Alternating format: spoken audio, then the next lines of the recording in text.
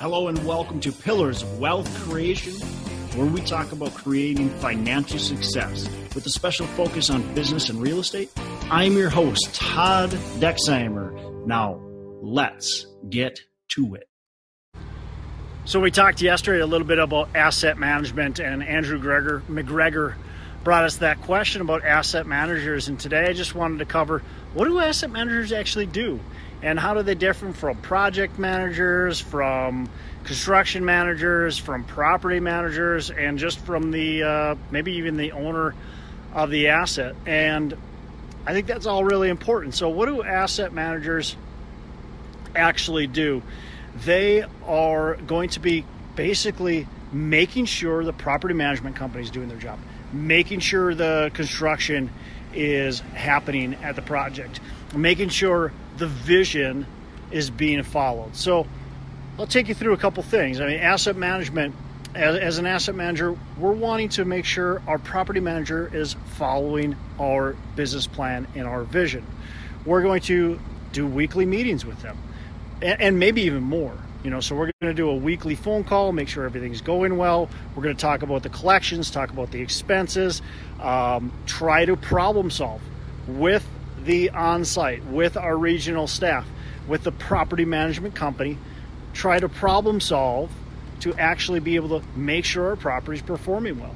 We want to make sure the attitude, we want to make sure the feeling at the property is right. So we're putting things into place for that. We're putting systems into place. We're the checks and balances for that property management company, and that's really important. And there's a difference between doing the property manager's job and being the check and balances, right? You want to allow them to still do their job. You want to lead them to be able to do their job, but you also want to make sure they are doing their job. You also want to help them along their way.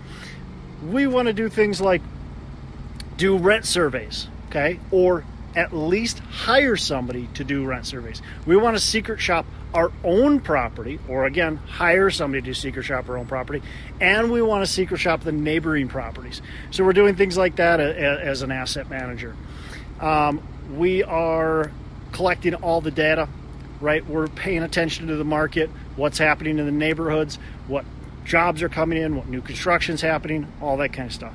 Now, an asset manager also might be, in many cases, the project manager or the construction manager. So depending on how your company's set up, depending on how big your company is, and depending on how many properties you have, might be the same thing. And again, that might be you as well if you're the main GP. So you might be wearing all these hats, or you may be hiring other people to do that.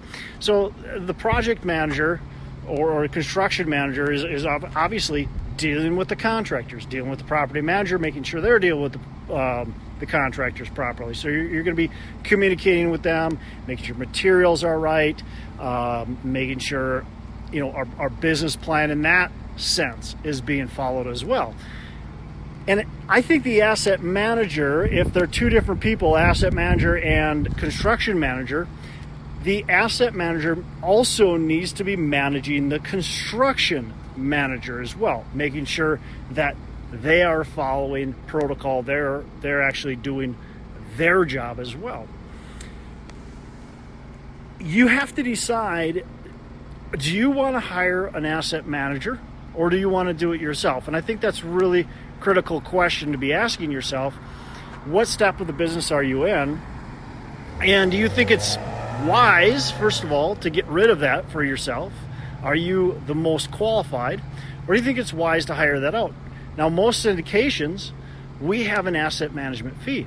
And so you're going to have anywhere between $20,000 to $75,000 fee that you're charging for asset management. And so after we accumulate a few properties and get that, $75,000 to $100,000, we can start looking at hiring an asset manager out. So you're probably going to take you 2, maybe 3 properties, maybe 4 properties, maybe more, depending on how big of properties you're buying.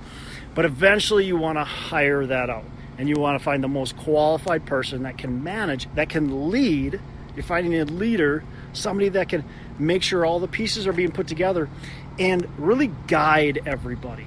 Guide the property management company, guide the construction managers, and make sure it all fits together. The puzzle pieces fit together.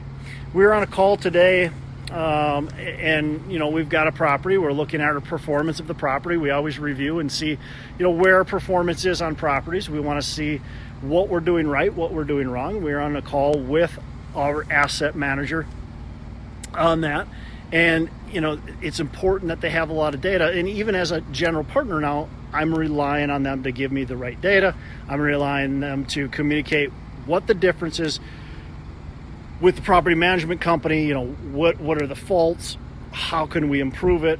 What they can do to better improve the property and continue the performance. So really important job that the asset manager has. It's different from a property manager. It's different from a construction manager. Again, those all might be kind of brought together, but those are really different roles. They're really managing the manager, managing the management company, and making sure the puzzle pieces are fitting into place. If you got any questions, if you want me to cover any topics, let me know. Type it in the notes below. Let me know what you want me to cover. And I'm coming at you live every day.